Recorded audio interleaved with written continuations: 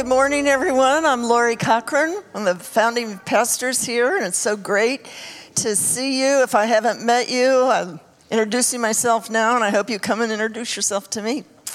So I have the privilege of introducing our special speaker. I wanted to see her right after I asked her to come a year ago, and she's here. I'm so excited. So I know that you will love hearing her, but most importantly, I want to invite you to step into the one thing that God is challenging you to believe differently after hearing Wendy this morning. So Wendy, come on up.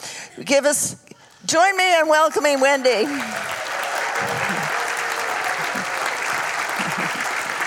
Thank you. Yeah.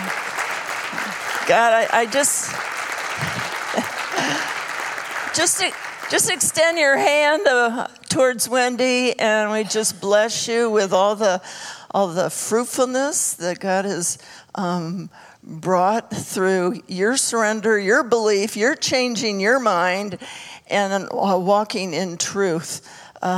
Just pour out your spirit on Wendy right now in Jesus' name. Amen. Good morning. Love this place, love the feel of it.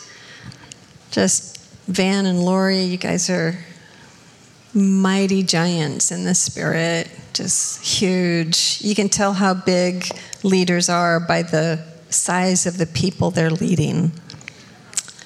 And I sense there's really mature, strong people in this congregation, and just speaking to some of the other leaders, there's just a lot of weightiness of the Lord. So I just honor what you guys have started and what your other pastors are doing. It's just amazing. This is Ash, my personal assistant. Not just that, she does a lot of stuff on staff for us at Igniting Hope. And I asked her to just kind of share a little bit about who we are as a ministry, and take it away. Hi, guys. Oh, so glad to be here. We've really enjoyed this weekend so far. So most of what I'm going to chat about quickly, you can find on our website, which is ignitinghope.com. Yes, so Steve and Wendy have this amazing ministry called Igniting Hope. They travel all around the world and speak to people about this powerful message they carry. They change lives. I am the travel coordinator for Steve and Wendy, too, so I get to be a part of planning all these powerful trips. And we have an itinerary on our website that shows all the places they're going. So if you're interested in, following them, being a groupie of Steve and Wendy, we have that info there. We also have some really fun events coming up. One of them is called the Negativity Fast, Positivity Feast. Has anybody ever walked through that before, done it with us? Oh, quite a few people. That's exciting. Yeah, so every year during Lent, which is February 26th through April 9th, we actually intentionally fast negativity as a staff, as a team, and the Igniting Hope family joins us. So there's actually a sign up on the website where you guys can get emails. You can be part of it with us. It is a game changer. And we also have our annual Abounding Hope and Joy conference coming up, and that is on April 25th through 27th in Redding. So if you've ever been looking for an excuse to visit Bethel, this is the time. We would love to have you. Again, sign-ups are on the website. And then we also have a book table outside, so if you guys haven't noticed that yet, you can check it out on your way back. We have Steve's books. We also have Wendy's, and I'm just going to highlight a couple here. This book is Living from the Unseen. Has anyone read this before? Oh, wow. Okay, that's actually exciting. They're back there. Check them out. Let me just read this top little part on the back. We are first and foremost a spirit living in a natural body, learning to see, hear, and access the spirit realm and its principles. Learning to live life through the eyes of the spirit is transforming and freeing. So if you've ever wanted to know more about the spirit realm, living from the unseen, this is your book. It is a game changer. And we also have this taller version of the same book is for groups who want to do it together. We also have a video series. And then the last thing I have up here is an encounter CD. So this is Wendy walking you through an encounter. It is very powerful. Would not recommend to listen while driving. From personal experience, I can vouch for that. So is there anyone in here named Maria? Anyone named Maria? Or anyone named Amber? Amber, awesome. You can come here. I want to give you these. Woohoo, Amber. So exciting. There you go. Great. Thanks, guys.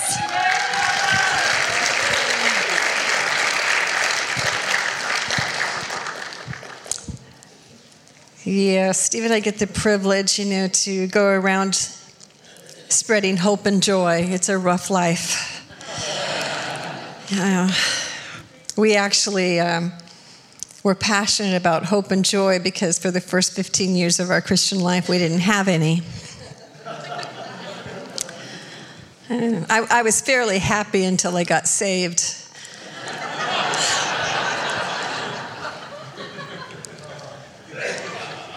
You get caught up in religion, and there's no joy in that, because religion only celebrates perfection. And I was never quite perfect enough. Still not, but at least now I know how to have joy in the process. Religious churches, the reason they lack joy is because they're waiting for everybody to get their act together. As soon as we become a perfect church, we'll be happy. I like to tell people, religion celebrates perfection, but families celebrate progress.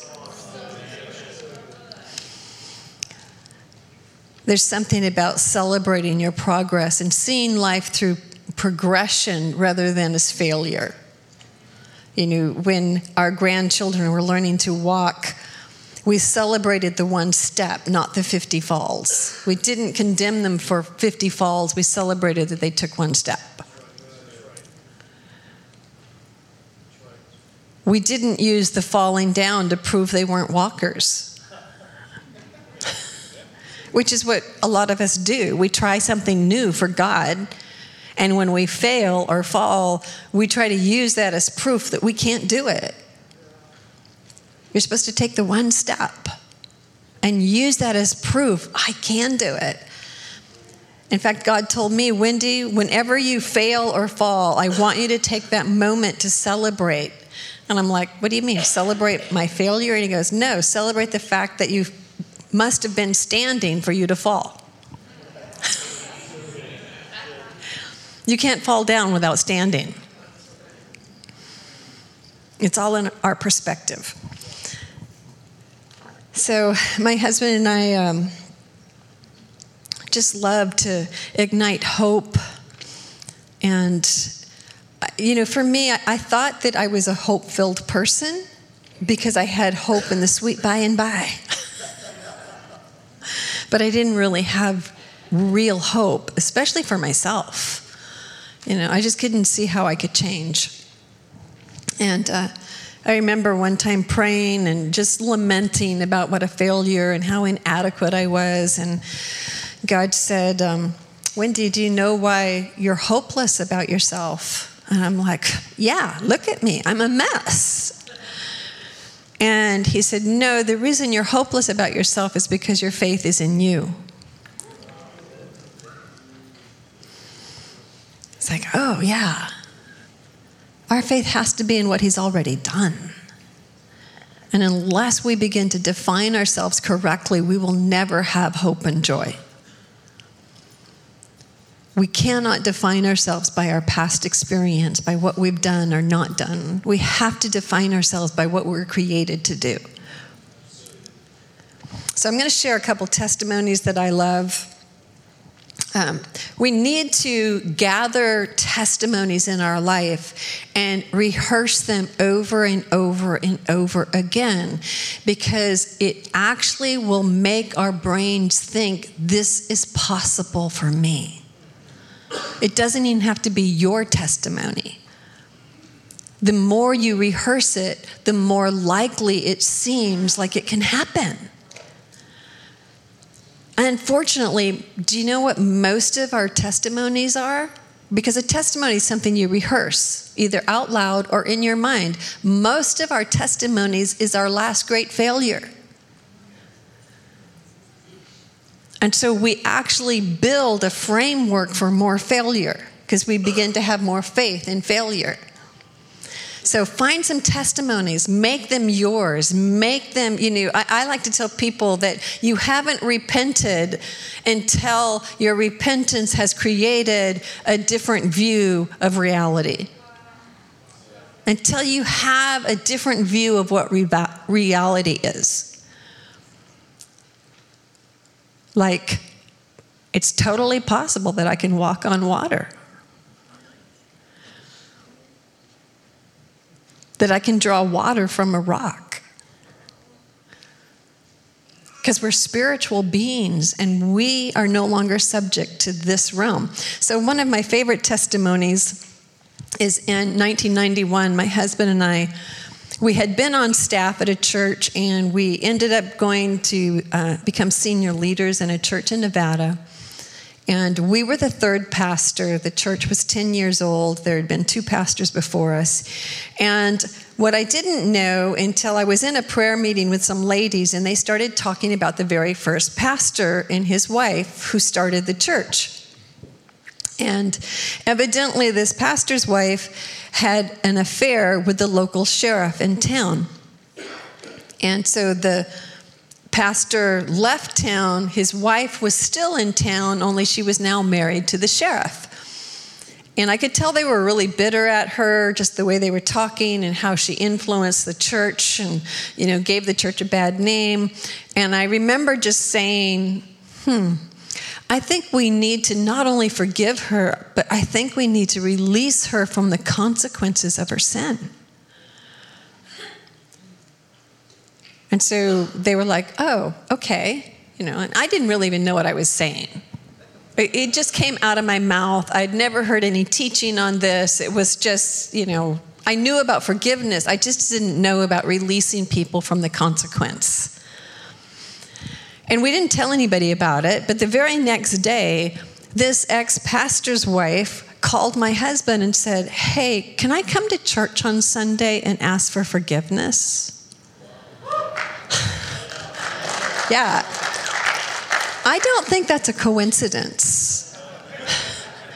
I think something happened in the spirit realm that released her from the guilt and the condemnation it was like a prison that kept her from being restored to Christ.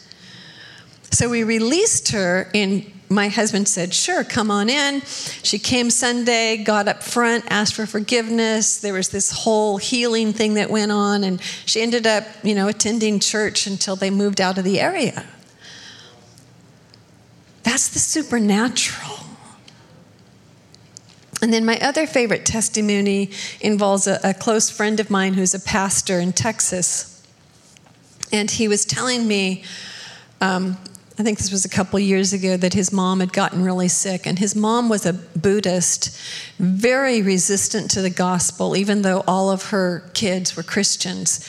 But she was so resistant to the gospel that in her will, she specifically stated that when she died, she didn't want anybody to mention Jesus at her funeral, and nobody was to pray for her. So she's in the hospital. They're thinking she might die. And I can't remember if she was sleeping or in a coma or what, but he said she was in bed. He was sitting in a chair in her room and just saying, Jesus, please don't let my mom die without knowing you. Please don't let her die without knowing you. And all of a sudden, a scripture comes to his mind. And it was the scripture where Jesus had been resurrected from the dead, and he comes to the disciples and he says, your sins are forgiven you, receive ye the Holy Ghost. And then he blows on them. So that scripture pops in his mind, and he, for some reason, thought that was an evangelistic scripture. So he walks over to his mom, who's out of it, and he leans right over her face and goes, Mom, your sins are forgiven you. Receive ye the Holy Ghost. And then he blows in her face.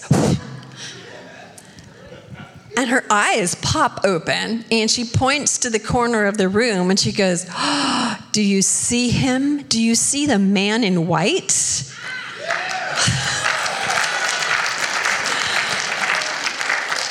And he goes, Mom, are you seeing Jesus? And she goes, yes, and he's beautiful.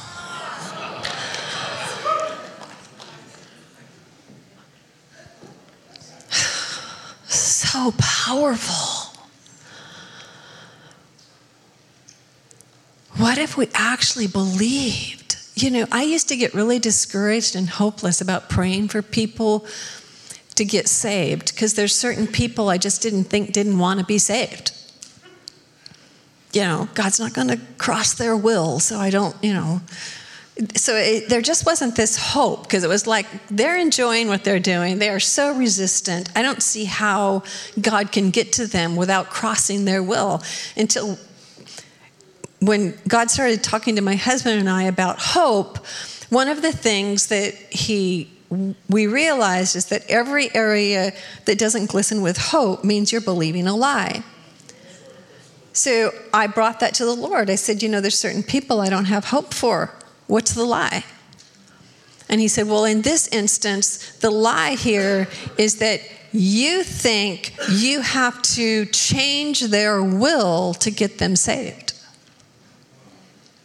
We don't change their will when they get saved.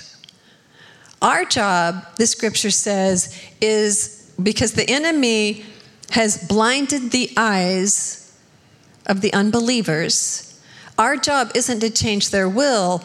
Our job is to bring light to their eyes. And how hard can that be if you're light? You just start believing and having faith that you're light. That you just automatically remove darkness. But so often we're so much more aware of darkness that we actually have more faith in darkness than we do in light.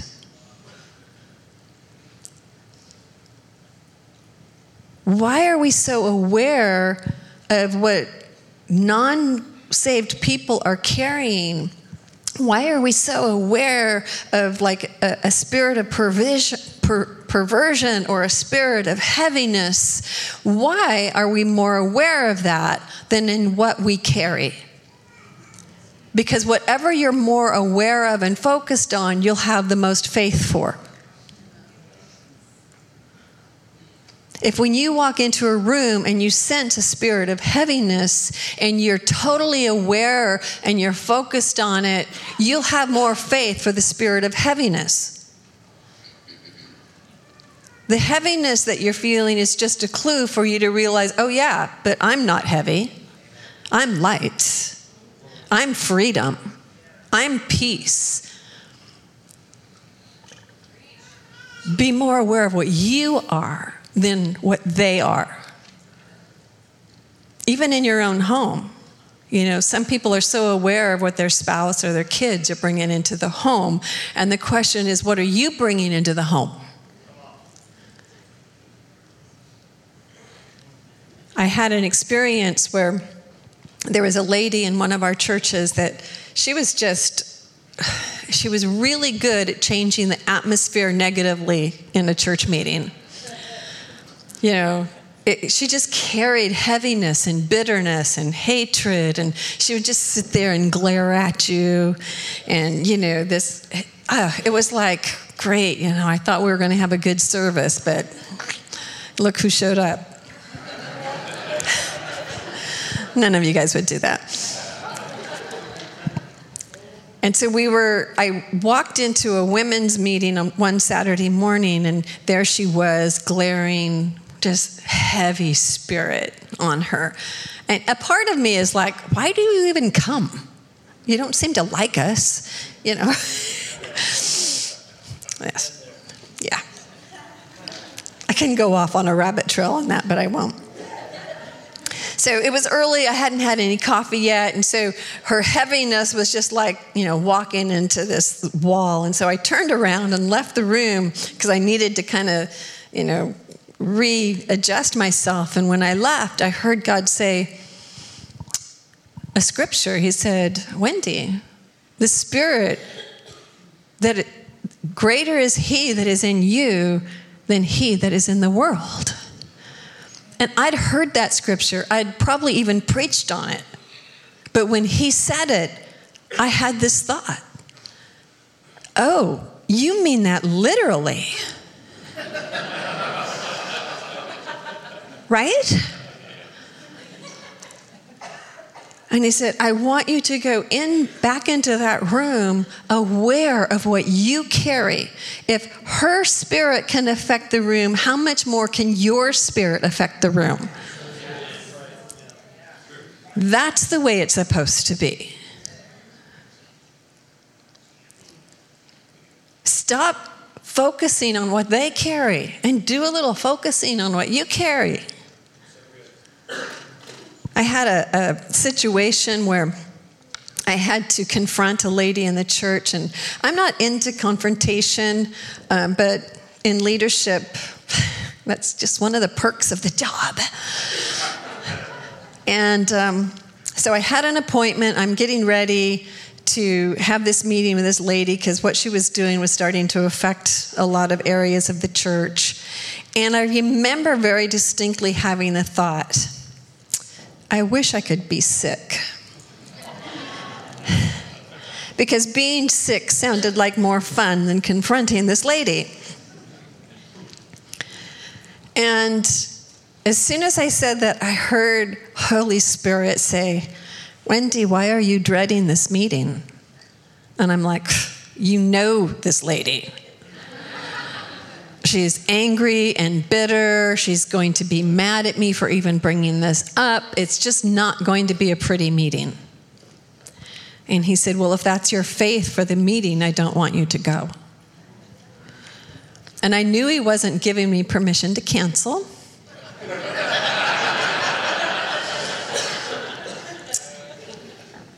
So I'm like, well, the only other alternative is to say, well, what should my faith be for this meeting?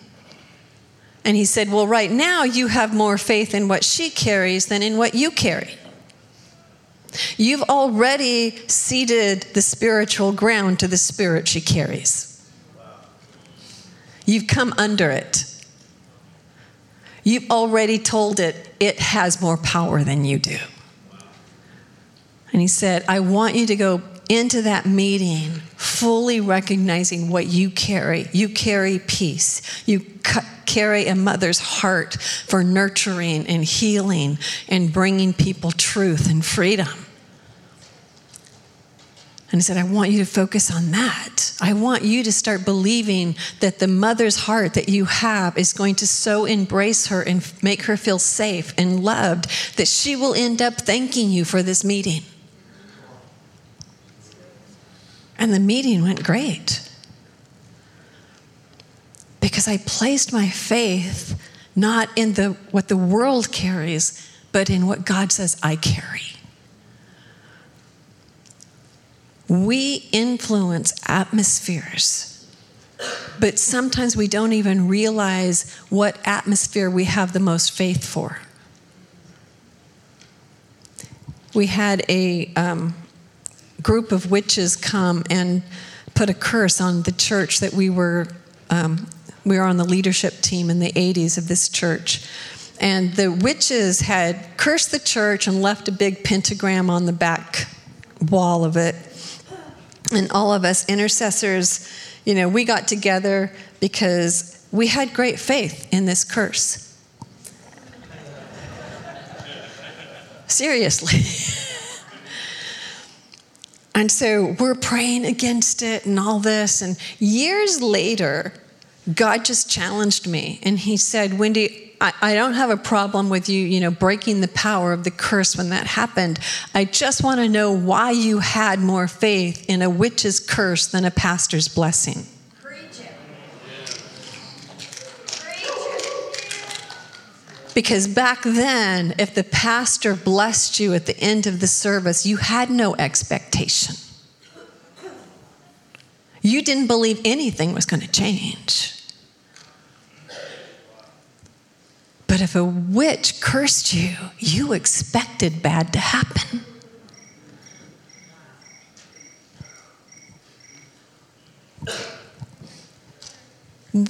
What are we thinking?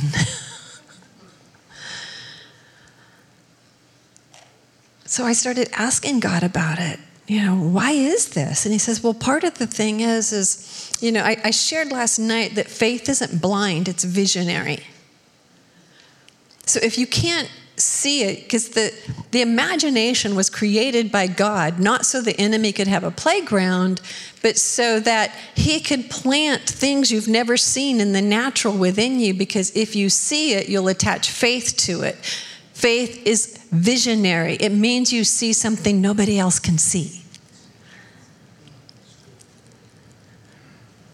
So he said, you can picture a curse. You can picture everything falling apart. The finances falling apart, the health falling apart, relationships falling apart. The problem is you can't picture what a blessing looks like because it doesn't fit your theology.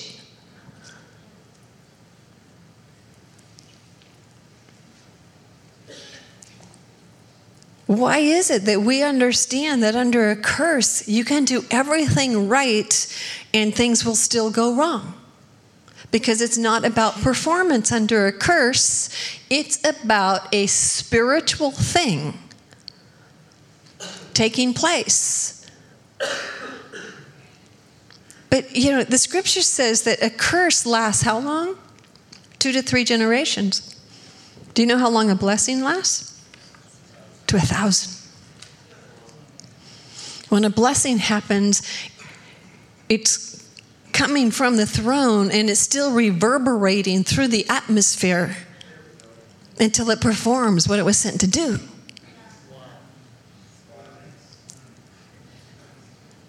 So if under a curse you can do everything right and everything still goes wrong, then why don't we believe we can do everything wrong and it still turns out right?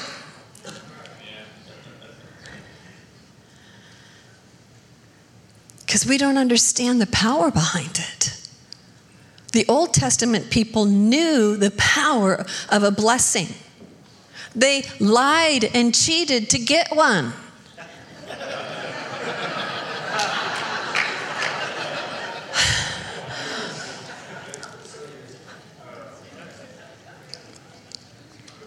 There's power behind it. Steve and I started a game when God started talking to us about understanding the power of a blessing.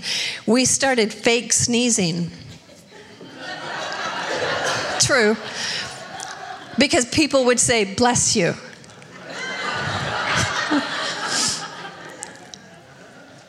And we were trying to value a blessing.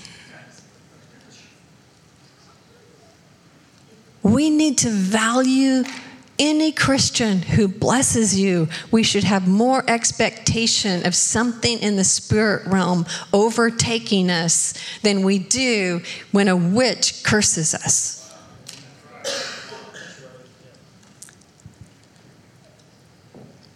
I mean, we have a little joke now when one of us sneezes, we'll go, was that real?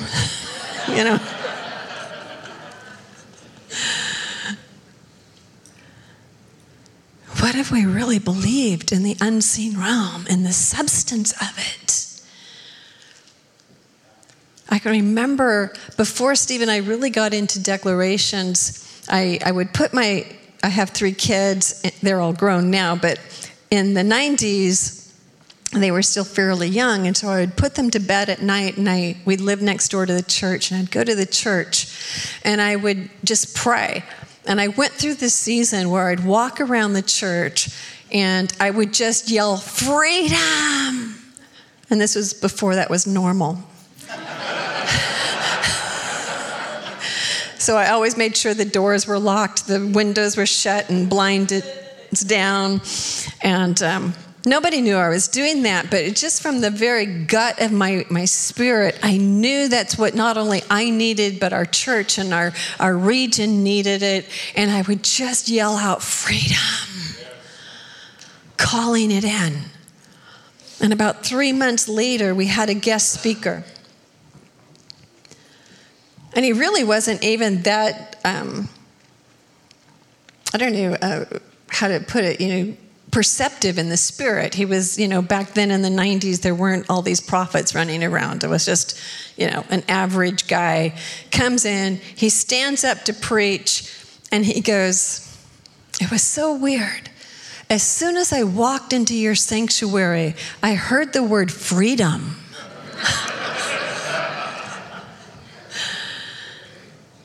And I heard God say, I just wanted you to know that that word has not fallen to the ground until it performs that which it was sent to do.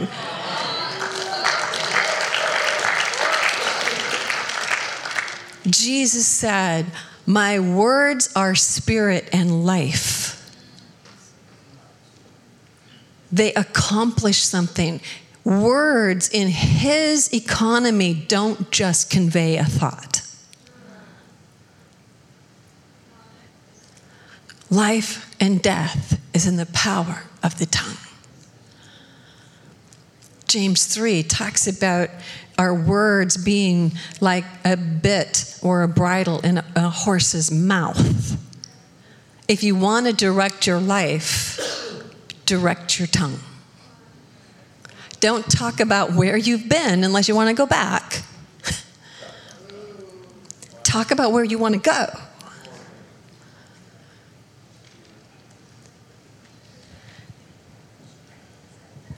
Understand the life force behind it. Understand this unseen realm has substance to it. We have to make his world more real to us than this world. I'm not saying this world doesn't exist. It does. It's just not as powerful as his world. This world was created by the Spirit and the Word. So guess what influences this world? Spirit and the Word. His Word in your mouth. What would happen if we had faith for it? Instead of focusing on how unworthy we are, we need to rise up and know what we are. We're resurrected beings. We're new creation. But unless we define ourselves as spirit, we can't do what we're called to do. Because you can't change the world as a human. I used to hate the word apocalypse. Probably because of some of the movies that came out. You know, it's like apocalypse, the end of the world. Until I read that in the Greek, it just means revelation. I had the thought once, maybe the apocalypse isn't the end of the world. Maybe it's just the end of the world as you know it. The whole earth is groaning for the revealing of the sons of man. The whole earth is groaning because it knows that from the very beginning, we were created to take dominion over this atmosphere and this world, and that's still the plan. But we couldn't do it as humans because we fell. But we can, as born again, born of the Spirit. We now have access to both realms. Nothing's more irritating to me than getting people born again of the Spirit and then telling them to stay out of the spirit realm. We're the only ones with legal access to the spirit realm. Instead, we're allowing, Scripture talks about whoever doesn't go through the gate but goes over the fence, they're thieves and robbers. It's not talking about heaven. It's talking about the realm of the Spirit.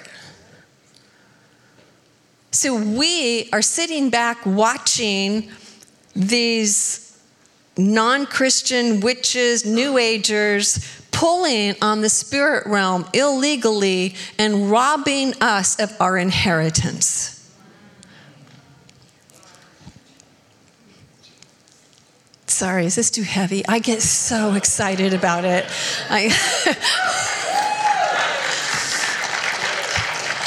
I'm just passionate about getting us as Christians to know what we're created for, who we are, to know that we have access to pull his realm into this realm. But we can't do it unless we see the substance and the reality of it. until we know and define ourselves differently. You can't overcome darkness as a human, but you can as a born-again child of God, made in his image. When you start believing that you're a partaker of the divine nature. Most of us have more faith in the nature of sin than we do of the nature of God within us. I remember getting mad at Adam once and telling God, this is so unfair that just because Adam sinned, the rest of us got changed into sinners. Anybody else kind of feel like that was not fair? Until one day God said, Wendy, just as through the one man all became sinners, through the one man Christ all became righteous. And I'm like, yeah, I know that scripture. I had a mental agreement with it. Until he said, your problem, Wendy, is you have more faith in Adam's ability to make you a sinner than Jesus' ability to make you righteous.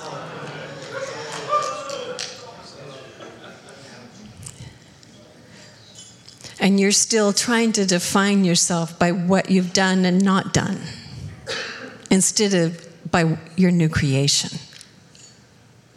You can't consistently do what you don't believe you are. You can't consistently do what you don't believe you are. You don't become it by trying harder. I forgot to read my scripture. Where'd it go? Ephesians 4, verse 22 says, put off concerning your former conduct the old man, which grows corrupt according to the deceitful lust, and be renewed in the spirit of your mind, and that you put on the new man, which was created according to God. The problem is we tend to leave out verse 23, and we think putting off the old man is stop doing things, and putting on the new man is start doing something else. You cannot do either one of those things without the middle connecting verse, which is be renewed in the spirit of your mind. Be transformed by the renewing of your mind. If you want out of this, you have to change this.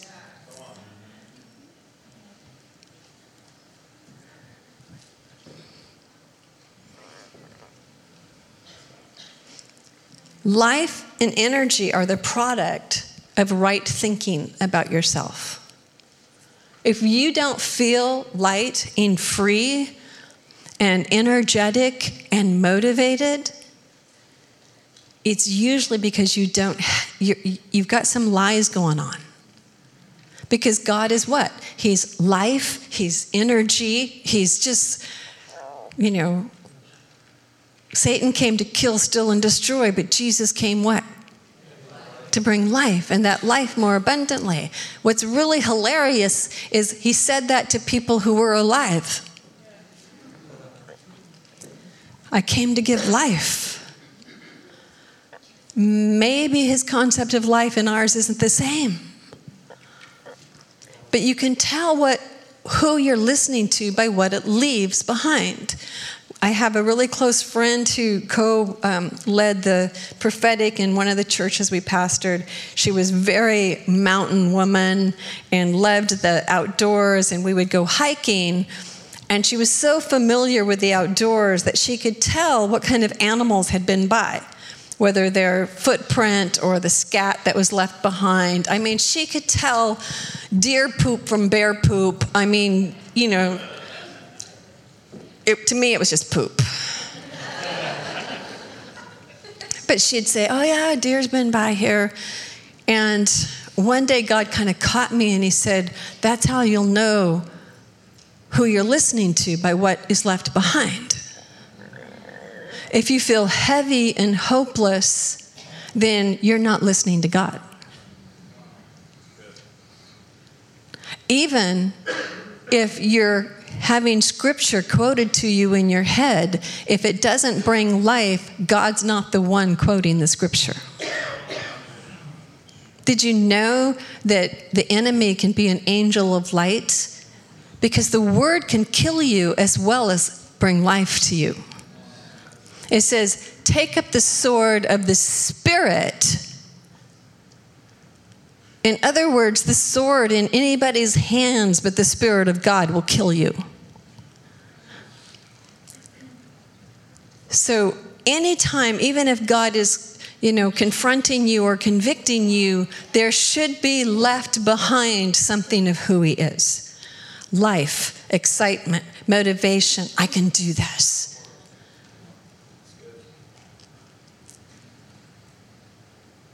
What time am I supposed to be done? 5 minutes? No. I'll be back tonight. 1, okay. What we think, how we think. Stop trying harder. Just go on this journey. Decide, I'm going to believe something different. If you want out of the mess that you're in, you're not, the thinking that got you where you are won't get you out.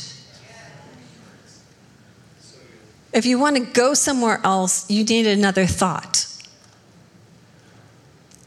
And we have to go after it and make it ours. You don't make a pathway in a forest by taking a walk. You make a pathway by continually going through that forest the same way over and over and over again.